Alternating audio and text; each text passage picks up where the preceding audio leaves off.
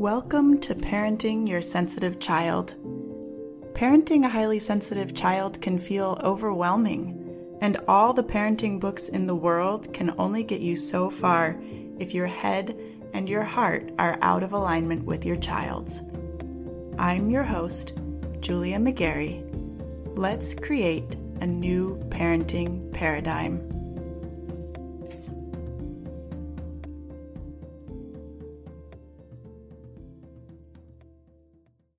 Hey y'all, I wanted to share a little bit of perspective with you this morning, a little insight that I had this week as I was talking to a friend of mine about her parenting challenges at the moment, and then talking to my husband about that conversation later on in the day. My husband actually asked me, do you think you would have an easier time in that situation than she's having? And I had to think about my response. And now, if you've been hanging out here for a while, you might know that I'm big on nuances of language, okay? So I think the situation that my friend is in would be challenging for anyone, myself included. And it's normal for all of us to experience challenges as parents. So, do I think that I would also feel challenged? Absolutely. However, I think this situation is one that my friend had not anticipated and was not really prepared for, and I think for her it's tricky. And that's the distinction that I want to draw. There's a difference between parenting being challenging and parenting feeling tricky. When parenting feels tricky, you don't necessarily know what to do or what the right answer is, and you find yourself floundering around quite a bit, trying to figure it out. You feel really drained at the end of the day because the challenge is so intense and so much energy is going into putting out fires without really knowing what to do next to improve the situation. Okay, so when we think about it through that lens, I think if I were in my friend's position, it would not feel so tricky. And this is the distinction that I hope to create for my clients. When my clients come to me feeling challenged, my goal is not to make the challenge disappear. It's to take them from feeling confused by their child's behavior, by their child's emotion, by the conflicts that are arising between them and this young person that they're living with, to a place where they feel grounded in understanding. Yes, they may feel challenged every once in a while or very frequently, but they understand the root cause of what's happening. They understand the skills that their child just doesn't have yet, that they need to support their child in developing. My goal is to help every person that I work with, every person that I come into contact with, really, to stop walking on eggshells with their child, to step out of feeling manipulated or even attacked, and to step into a place of knowing that even when things feel challenging, even when it feels like things are going off the rails, they know they're not messing it up.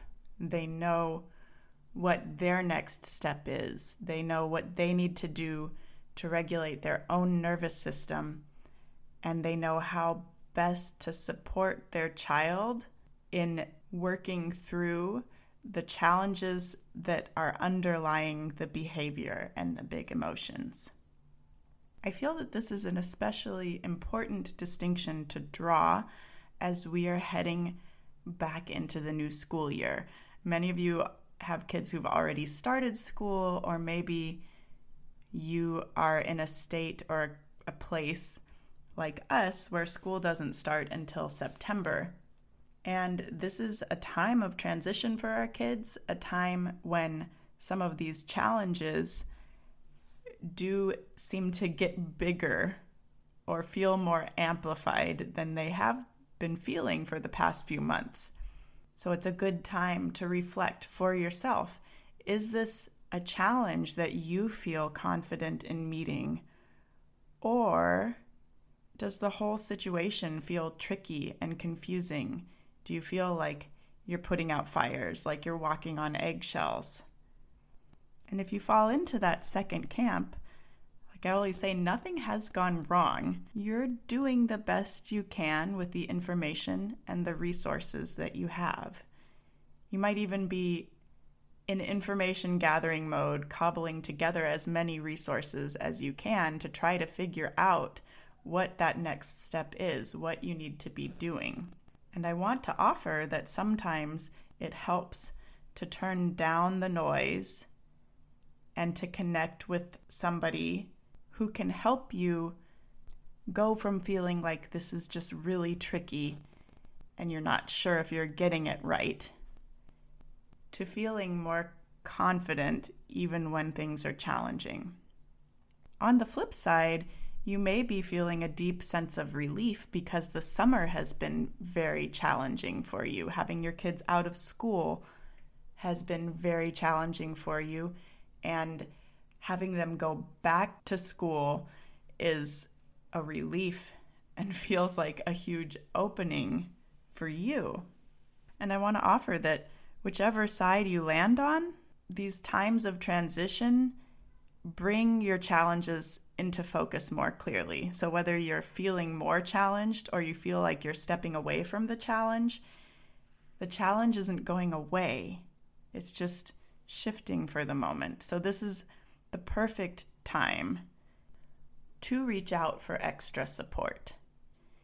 If you're in the thick of the struggle, that support is going to help you through the struggle more quickly and help you get to a place where it doesn't feel tricky, even though it feels challenging. And if you're feeling relieved, if life feels more spacious, even better.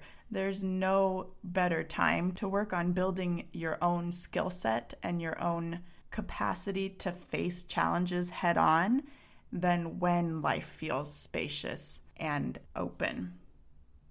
So take this into consideration. If life with your child or children feels tricky, who can you reach out to for support?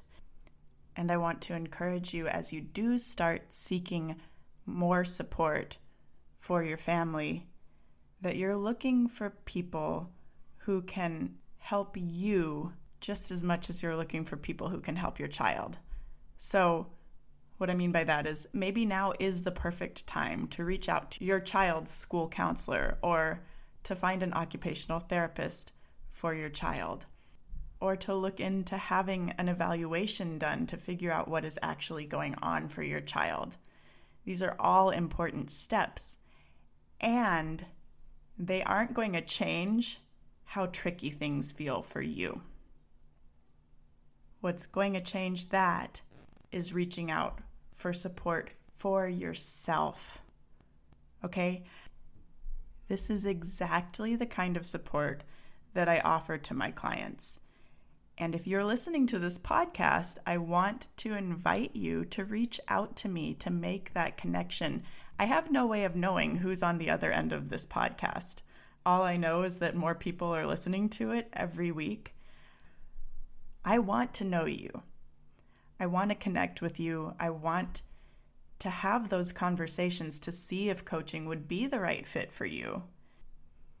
And even if it's not the right fit for you, I want you to know that I'm still here for you.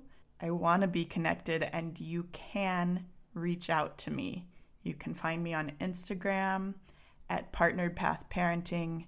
You can click on the link in the show notes and take a look around my website. Take some time, get to know me, and then reach out to me so I can get to know you too. All right? I hope you all have a wonderful week, and I'll talk to you in the next episode. Are you fired up to make change in your family? Ready to change course and stick to it? You're going to want to get on my email list. It's like a direct line to my brain sent straight to you every week. It's helped my clients start making changes before they even get on a call with me. Sign up and get any of my free resources, link in the show notes.